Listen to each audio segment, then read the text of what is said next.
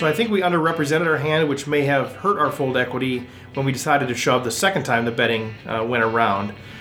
But I do believe the time to shove it all in would have been the first opportunity, not the second. But I don't know that he made any mistakes there. I think he's making a call with really good implied odds. We definitely have to just shove all in here, hope for the best with the flop if we get called. If we don't get called, just scoop up those chips. You're in the big blind with ace king of hearts and decide to call. No, definitely fold. Easy fold pre-flop. When under the gun raises and under the gun +1 3 bets, unless these players are just the worst, ace king is going to be either flipping or really dominated. Well, greetings everybody. Welcome once again to the Rec Poker Podcast. I'm your host, Steve Fredland, and we are officially sponsored by Running Aces Casino and Racetrack. Now this week, in addition to our recreational contributors, who are Doug Behrens, Taylor Moss, Andy Kaplan, and Steve Olson, we will have input from Jonathan Little, one of the great players, one of the great guys, and he is with PokerCoaching.com, among a number of other things. Quick announcements, as always, please subscribe to the podcast, rate it, leave a comment. All of this is super helpful as we grow. In fact, we had our biggest month in January. We continue to grow, and January of 2018 was our biggest month in terms of number of plays. So thank you to those of you who are listening, sharing this, telling your friends about it. We really appreciate that. It's just super fun to continue to grow the community of people that are learning more about the game and are contributing back, and I think it's been a fantastic way to learn the game together. We're certainly not perfect, certainly not a professional podcast, and certainly not a bunch of professionals leaving input, but I do think we're learning and improving our game, and I see it in my own game, and I see it in the game of many of those of you who have shared your results with me.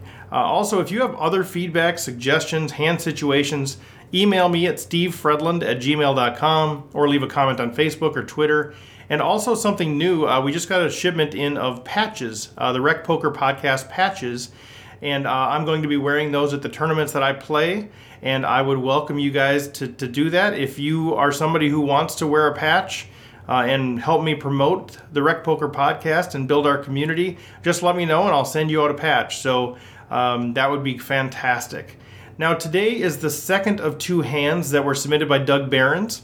And as always, like I always say, listen to the situation, listen to the responses, but really listen to the underwriting principles. There are some key framework ideas that people are using to make their decisions, and sometimes they can't communicate those directly, so it comes through in just the hand situations. So listen to the principle behind the principle, and you can see how different people are approaching the game and also maybe what works best for your game. So with that, we'll take a quick break to thank our sponsor, and then we'll come back with Doug Behrens setting up the situation and hear from the recreational players. Running Aces Casino and Racetrack has the best poker room in Minnesota, featuring 24/7 promos on all cash poker games, including earning $2 per hour in comps, plus the most player-friendly tourney structures. Visit runaces.com for daily promotions and the tournament calendar. Running Aces Casino and Racetrack, the official sponsor of Rec Poker.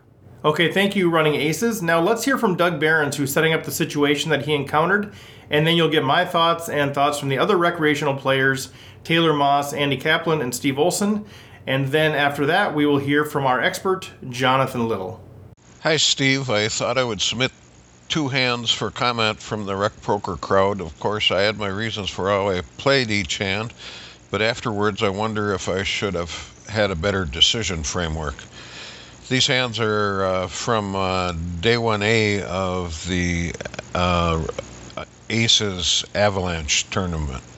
The second hand begins during level 7. I have lost a lot of chips. I'm at 19,800. The average is somewhere around 32,000.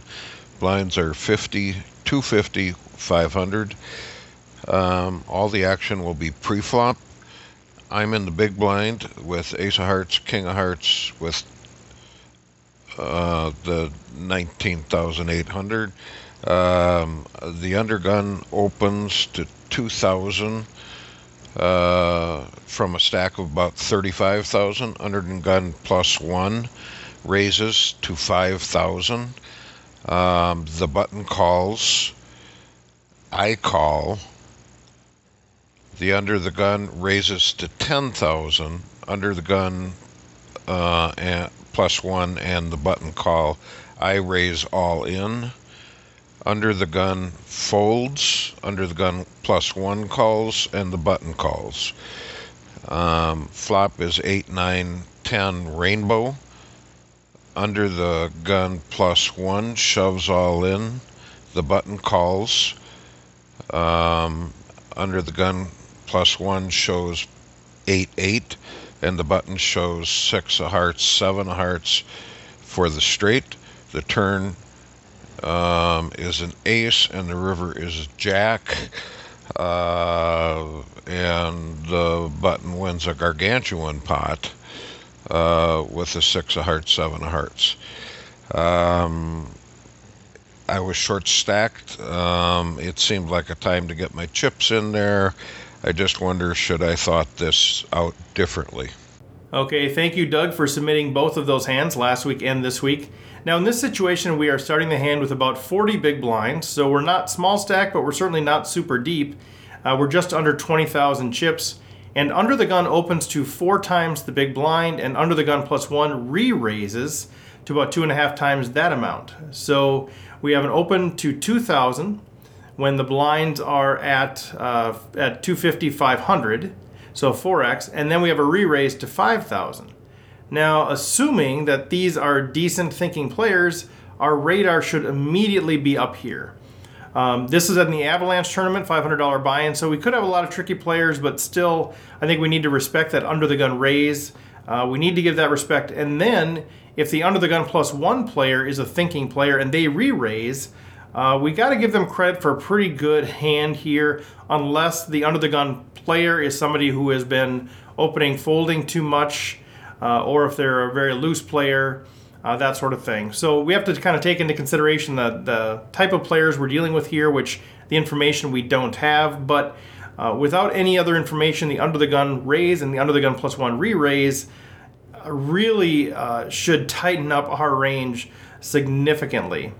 So, the under-the-gun +1, they're re-raising the under-the-gun raise, and they still have 8 players behind them. So I would give them credit for a pretty big hand here.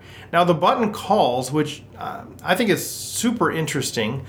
Sort of the old adage is you need to have a better hand to call than to raise. So I'm not sure what they are calling with here. I suppose maybe some sort of a pair that they're trying to set mine. I mean, maybe suited connectors, maybe pocket queens or jacks, or even ace king that is too good to fold in their opinion, but they don't want to raise. So I'm not sure, but it's certainly a suspect to me.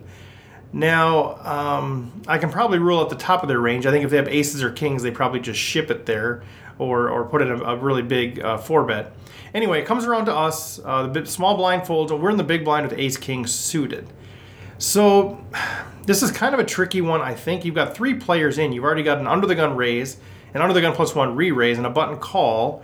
So whatever our action is, the under-the-gun player has the option to open it again. So we don't have a chance here to close the action.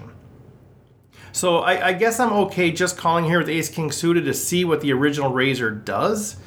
There is a good chance that we're closing the action unless they re-raise, which is really going to narrow their range in my opinion. The 5K here is about 25% of my stack, so I don't really love it. And actually, I would probably seriously consider just shoving here. If I like my ace-king suited, if I want to play it, and frankly, if I'm going to play it, I kind of want to see all 5 cards. I might be in shove or fold mode here with 40 big blinds. I don't hate the call because maybe we can see a flop, save 3/4 of our stack, and then decide what to do on the flop. So I probably, if I think the under the gun and the under the gun +1 folks are wider than nit type of range, like if they both could be on, I don't know, 7s or better and ace jack, ace queen type hands, if those are in their range, I think I just shove my ace king suited, hope for the best, and if I get called, I'm hoping it's queens or jacks. I think that's probably what I end up doing, but as played here, we just call, which does underrepresent our hand for sure. It's hard to put us an ace king suited here, probably, even though it's in the range. Anyway, we just call once the under the gun player 4-bets to 10K, which is sort of a scary bet. I mean, they raised under the gun. They got re-raised by the under the gun +1. They got 2 calls behind them, and then they only raised 5K more. I mean, again, what type of player is this? Is this an experienced player, inexperienced? This seems to me like pocket aces. It just sort of does. Maybe kings. Because why are they only betting to 10K? There's an incredibly high likelihood they're going to get 2, if not 3 calls, and maybe even re-raise there. So why not, if they have a good but not perfect hand, why not just call, complete the action, and see a flop? So anyway, they raised to 10K. The under the gun +1 both call, and now it comes back around to us. And now I'm getting pretty concerned about my hand. I've put in 25% of my stack. It's been 4-bet and called twice. Now, if these guys are all maniacs, I can see then now shoving with my ace-king suited like Doug did for the final 15K or so. But I really don't expect them to fold. So am I okay with that? I don't have any fold equity in my opinion. Maybe against 1 or 2 players, but probably not much. If I respect these players at all, I'd be extremely tempted to just fold here. I mean, I have ace high. Yes, I could hit.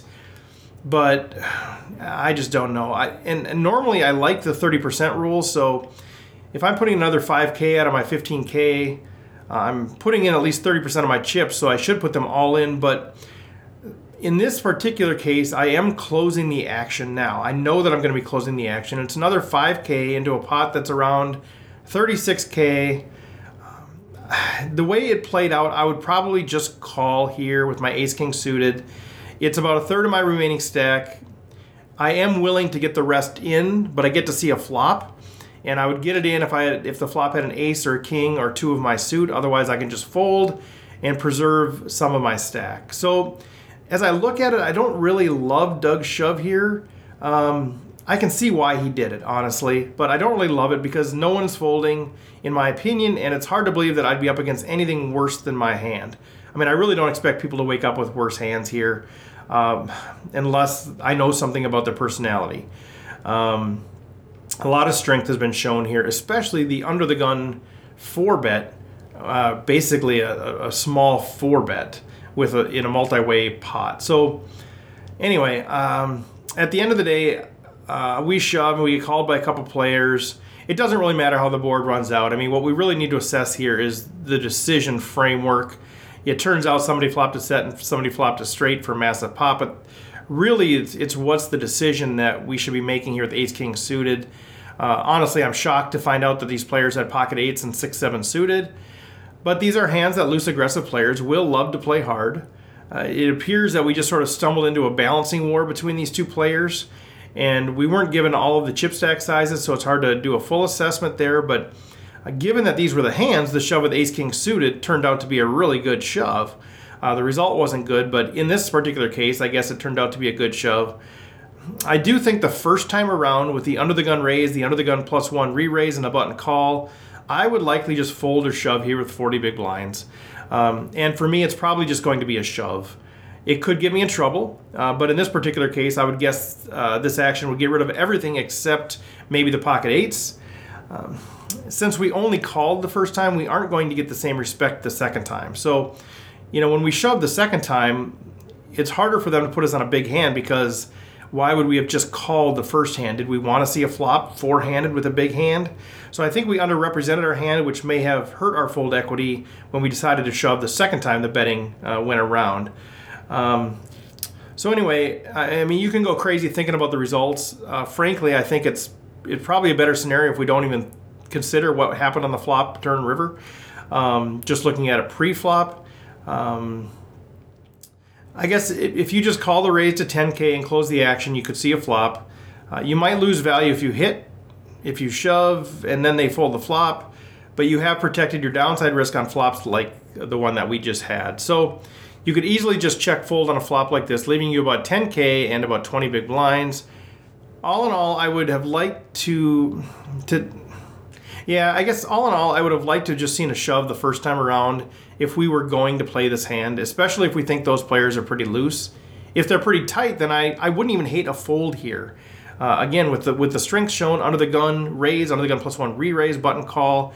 I mean, I can see the rationale for the call the first time around and the 5-bet shove, but it's it's just sort of a weirdly played hand all around by several of the players. So I'm not sure if my comments helped at all. I am looking forward to hearing how others broke this hand down. So once again, thank you, Doug. Appreciate the hand scenario.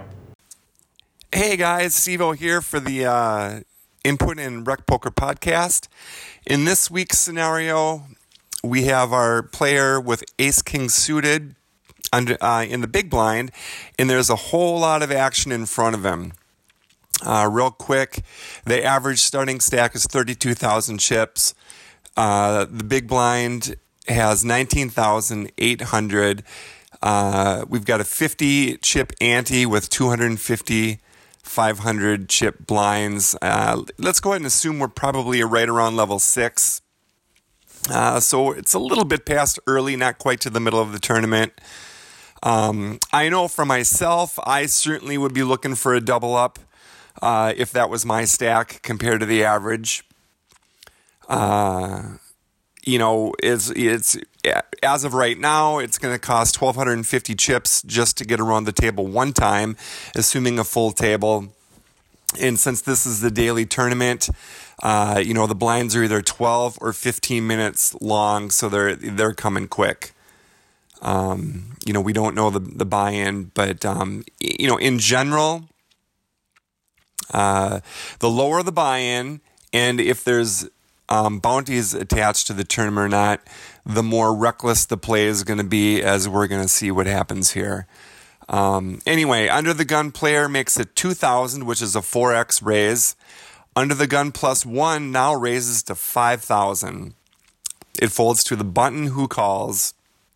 Our player looks at ace-king suited in the big blind. There's, almost 13,000 in the pot. There's 19,300 now in front of him, I guess, because he's got a 500 big blind in. And our player decides to call. I think this is a mistake. I think this is a clear fold or shove situation. What I would be doing in this situation is, and we don't have any information on our other players. We don't know what their stack sizes are. We don't know their profiles, if they're loose or tight or reckless or what's happening. So we have to, maybe try and figure that out. I'm not quite sure. Anyway, once again, I think it's a clear fold or shove. We need a double up. The pot's already big. And like I said, what I would really be trying to do is decide what are the chances the under the gun player or the under the gun +1 player were holding aces or kings. A lot of tight players won't raise under the gun without aces, kings, queens, ace, king, maybe jacks. In kind of the same situation for under the gun +1, he's really early in that table, who puts in the third bet. I might be tempted to fold here just because I'm going to put one of those two players on a really big hand. If I'm playing it, though, I'm certainly not going to call with it. I'm just going to shove it. And hopefully you can, for sure weed out the button. Hopefully weed out the under the gun player and get heads up with the under the gun +1. Hopefully maybe he's got the same hand, ace, king, or he's got queens and you're going to flip for it. Anyway, but he calls, the action goes on. Now the under the gun player does something interesting. He puts in the fourth bet, makes it 10,000. It's called by the under the gun +1, and it's called by the button. Well, now you can certainly eliminate aces or kings from under the gun +1 and the button. The button is really inconsequential in all of this until the flop comes, as we're going to see. But boy, I'd have a hard time thinking that the under the gun player doesn't have aces or kings. Now our player decides to shove. I think it's too late because now the pot is giant and you're just not going to get players to fold, and you're going to be, all in a multiple way pot, which is exactly what happens. Something really interesting happens though. The under the gun player now decides to fold his hand. I can't imagine what that player is putting the fourth bet in under the gun and then folding to this pot. I don't know. ace queen maybe. I can't imagine it, but anyway, that player folds. The under the gun +1 player now decides to call. The button calls. Everyone turns their cards over, and we see under the gun +1 has pocket eights. The button's got 7-6 suited, and in our big blind hand is ace king suited. Typically this is the type of thing you're only going to see this in these lower level daily tournaments. The flop comes out 8, 9, 10. So the button flops a straight. The under the gun +1 flops a set. The run out goes ace jack, and the button, who is clearly just gambling, wins a giant pot, and our big blind player is knocked out. Assess the play of everyone involved. Like, once again, I think the big blind just shoved too late. I would have done it earlier. Maybe nothing changes, except for that probably you get the button to fold, which now couldn't fold after you called 10,000. And you still would have lost because the eights flopped a set. Once again, what the under the gun player folded after putting the fourth bet in under the gun, I couldn't tell you. Pocket eights just figured he was good, and it's possible, since you're just calling and then shoving, he's putting you on ace king, ace queen, something like that, and he's willing to take a flip with you. The action of the button, that player is just clearly there to gamble, and in this situation, the gamble paid off. Like I said, to me the big mistake was made the first time the blind had the chance to act. To me, that's where you get it all in. And in best case scenario, everybody folds. My guess here is the eights was going to call you anyway, which would have beat you. So I don't know that the outcome would have been any different. But I do believe the time to shove it all in would have been the first opportunity, not the second. That's all for this week. Thanks, everybody. Have a great day. Bye-bye. Hey, this is Andy Kaplan, Twitter, Andy S. Kaplan. Going to give this one a shot. I think for this hand situation, it's more just kind of a weird hand that I think just runs kind of unlucky for Doug. I don't know that I see anything that really he did wrong. By the time it comes around to him, looks like there's, 13,000 in the pot. He's got ace-king suited. I just think that's too good of a hand to fold in this situation. He's going to call 9 big blinds. I think his implied odds are really good here. He's making a call, 9 big blinds, to maybe win a really, really big pot if he flops well. Unfortunately, it doesn't turn out the way he probably wanted it to, because then the original raiser under the gun raises it again. It's called by 2 others. So by the time it comes back to him, according to my math, it looks like there's now 47,000 in the pot. He is now having a problem where I think his pot odds really dictate that he needs to just move all in. And I think it's unfortunate the way it runs out, but I don't know that he made any mistakes there. I think he's making a call with really good implied odds, try to see if he can see a flop, win a lot of chips if he flops well, and can probably get away from that. Unfortunately, it gets 4-5 bet after that, and it just the hand just goes absolutely crazy, and I don't think there's anything he can do to prevent the ultimate result. So that's my thought. I think bad luck, but probably played the best it could have been. Greetings, Rec Poker listeners. This is Taylor Moss. This week we have another hand from Doug Behrens, but in a different tournament. So before we were in Big Stack Avalanche, which is a $500 tournament. This one's a daily tournament.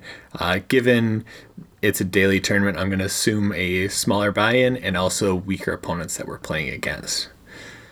So in this hand, we have 20,000 in chips. The blinds are a 50 chip ante with 250 and 500 for the blinds.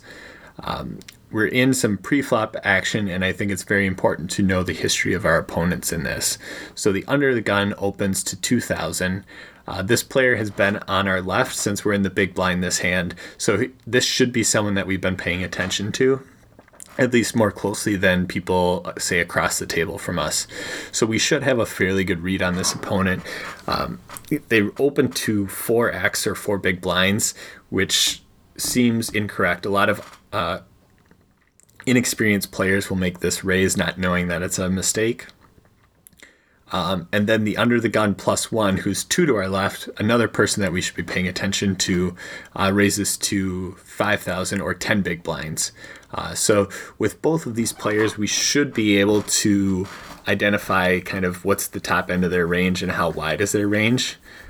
So clearly their range could be as high as aces, kings, queens, but we need to know how loosely they might be making these opens and raises. So is that under the gun +1 player trying to isolate the under the gun open?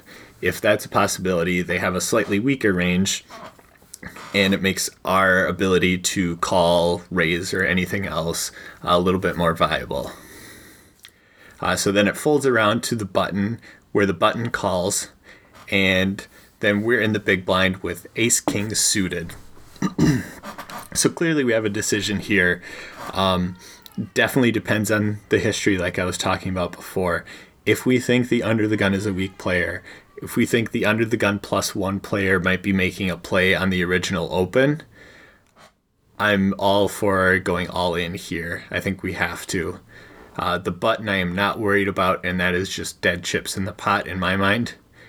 So a shove to 20,000, it makes it 18,000 more for the under the gun player to call, plus they have 2 players behind them that they have to worry about. That makes it extremely tough for that under the gun player to call. I don't think they can call with anything less than queens in this spot. They probably could fold queens if they're a good player, but they're not likely if they're a weak player. Then again, the under the gun +1 player has 15,000 chips that they would need to call. Again, they can't make this call light because they have the button behind. And then the button last act would make 15,000 to call. Again, very tough to make this spot given that they just called the initial raise. So definitely a good spot to try and squeeze and extract some value out of what I'm thinking are dead chips from the button, and applying pressure to both the under the gun and under the gun +1 player. All this would change if we have a different read on these under the gun players. If we're in a bigger buy-in tournament, that under the gun +1 raise is definitely going to concern me, and then I might be willing to fold. Although it's very tough to fold when we're below chip average, we finally get a premium hand in ace king suited.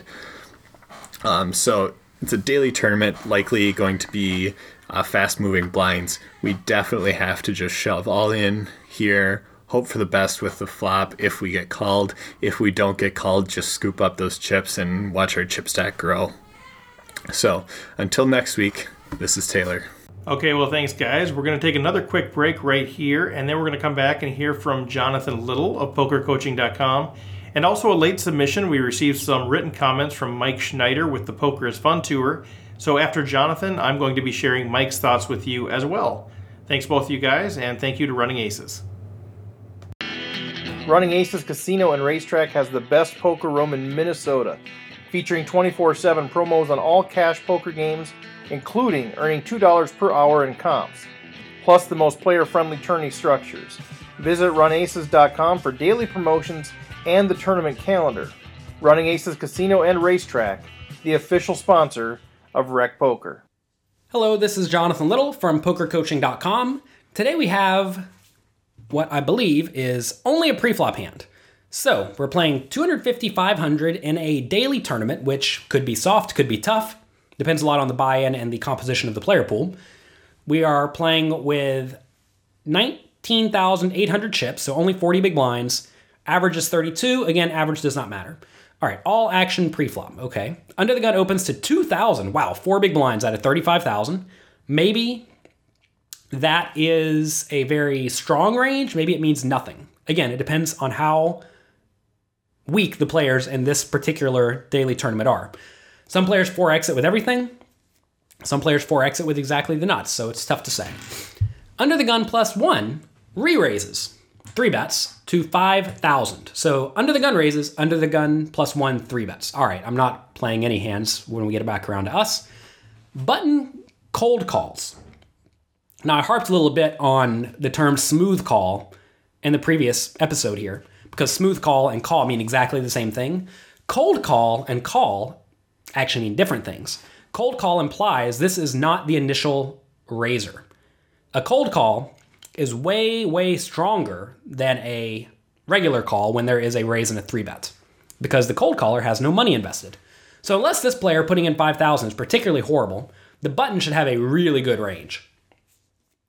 All right, you're in the big blind with ace king of hearts and decide to call. No, definitely fold. Easy, easy fold pre-flop.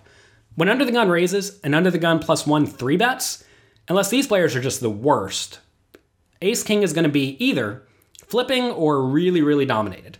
Now, maybe under the gun +1 is bluffing sometimes, but the bluffs are going to be like ace queen, which you block, or ace 5 suited, which you block. So you can count those out to some extent.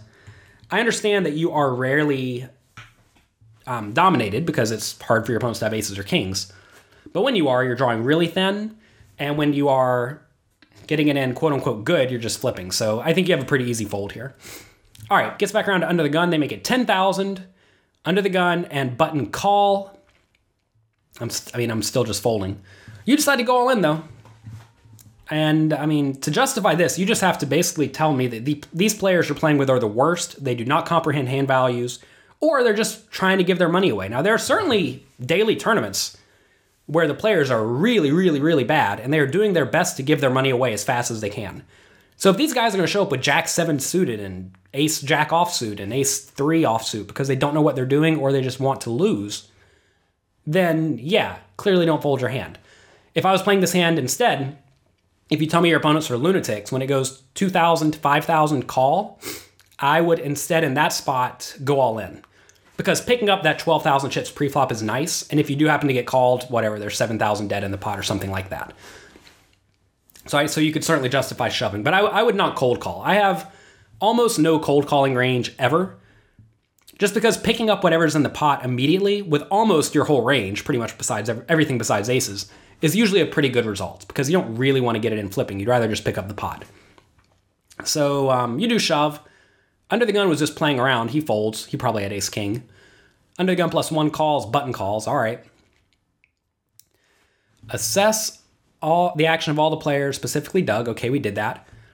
Just for FYI, the result of the flop was, okay, well, first off, the result of the flop is irrelevant. We don't care how the board ran out. All we really care is what did the players have, right? We want to know if they're showing up with actual good hands because they're competent, or if they're showing up with just garbage because they don't like money. Now, in this hand, under the gun +1 had eights. So first off, that guy should have just called pre-flop. Don't 3-bet. Don't go all in. Don't call all in, etc. That's horrible. The button had 7-6 of hearts. Also horrible. Don't cold call a 3-bet when you have only 40 big blinds. That's clearly terrible. So this is good. Your opponents played really, really bad, and you recognize that, and you got it in fine. I guess we're telling a bad beat story here because someone made a set and someone made a straight, but that is completely irrelevant. The way the board runs out does not matter. You want to look at how you are getting your money in. And here, you actually got it in pretty good because that guy with 7-6 of hearts is nearly dead. So yeah, that was an interesting hand, mainly because your opponents are playing really poorly. And it's very important for you to accurately assess the skill level of your opponents. There's a chapter in one of my books, Excelling at No Limit Hold'em by Chris Moneymaker, where he really goes deep on this, discussing how players in small stakes, $50 buy-in daily tournaments are usually not very good. And as you move up to like $200 games, sometimes you find a mix of those players and some higher stakes players. Once you get to $500 tournaments and bigger, players start to become competent. You're not going to find someone going all in with 7-6 of hearts too often in a $500 tournament for no reason. For example, right? And I was making the assessment we were playing against players who were actually trying to win, and instead we were playing with players who were trying to goof off. So maybe that's just a fault on me because I'm usually playing poker against players who are trying to win. But this time we were against players who are gambling, and it's great when you can play with players on a regular basis who do not mind losing money and don't mind getting it in really, really bad. So good job getting it in great against these guys, but I probably would have just shoved preflop because notice, you would have much rather picked up this pot preflop by making the 8s and the 7-6 of hearts fold. Instead, they somehow got suckered in because the under the gun re-raised to 10K. And that forced them to stick around, right? You would have so much rather than folded because then you just win the pot. You don't have to face this flip. Not having to face the flip would have been great, and you would have just won 12,000 chips. Although, let's get real, these players would have called your, however many chips you had, your 20,000 chip all in with pocket ace and 7-6 of hearts because they were looking to gamble. There's nothing wrong, by the way, with playing poker looking to gamble. Just realize you're going to lose in the long run, and that's okay. Everyone do not play games for the same reason, right? People either play games mainly for 3 reasons. One is to socialize. One is to push the boundaries of the game. They want to run big bluffs, make big folds. They want to just see how bad they can get in and get lucky. And then the third type of player just tries to win. Typically, as you move up in stakes, you run into more players who are just trying to win. They don't care about socializing so much. They don't care about making hero calls. They just want to play well. And that's usually the type of player who I am trying to analyze poker for, because in reality, the players who are there to socialize or try to push the boundaries don't really care about getting better. They just want to have a good time. And players like myself who are trying to win, their idea of a good time is winning. So anyway, that's going to be it. This has been Jonathan Little for PokerCoaching.com. Thanks for listening. Okay, here are the thoughts from Mike Schneider of the Poker is Fun Tour. Given your just under 20,000 chip stack, once that action folds around to you, I think you should just move all in first time here. I'm not a fan of calling off a quarter of your stack pre-flop and would happily try to win the chips now, which there are already 13,000 in the pot, if I'm counting correctly. Or at least narrow the field a bit so we're more hopefully ending up with ace-king suited all in against another hand that is unlikely to have us dominated. Starting with under the gun +1, I don't like his decision to re-raise from 5 to 10,000 and then fold for another 9,800 more, especially with all the other players in the pot. If he doesn't like his hand enough to call the last re-raise, he'd be doing himself better to have just called when the price was 5,000 total. Under the gun +1, it's hard to say for sure without knowing how many chips him or the button have, but I can see his call of the re-raise to 10,000 being fine if he's well above average and doesn't want to move all in pre-flop with pocket 8s. If he is anywhere close to 20,000 or so in chips, once the under the gun makes it 10,000, this is a spot where he has to either fold or move all in. Moving all in increases the chances he will end up heads up with the under the gun hand, which is what he should want if he doesn't have a large chip stack. If he has a huge chip stack, I think he played the hand fine at all junctures, given how many chips were in the pot already at each point when he had an option. I think the button should have folded pre-flop the first time he had an option to, but otherwise was essentially priced in at each additional spot of the hand. Okay, that's it. Thank you to Jonathan. Thank you to the Rec Players. Thank you to Doug Behrens for submitting the audio. Thank you to Running Aces, our official sponsor. Next week, we're going to be covering a hand submitted by Taylor Moss, which is a very interesting hand. And as a reminder, subscribe to the podcast, rate it, leave a comment, tell your friends. If you want to wear a Rec Poker podcast patch, just let me know. I'll send you one out. No charge for that at all. If you have other feedback, topic suggestions, hand situations, reach out to me on Facebook, Twitter, or email me at stevefredland@gmail.com. Thanks, everybody. Take care.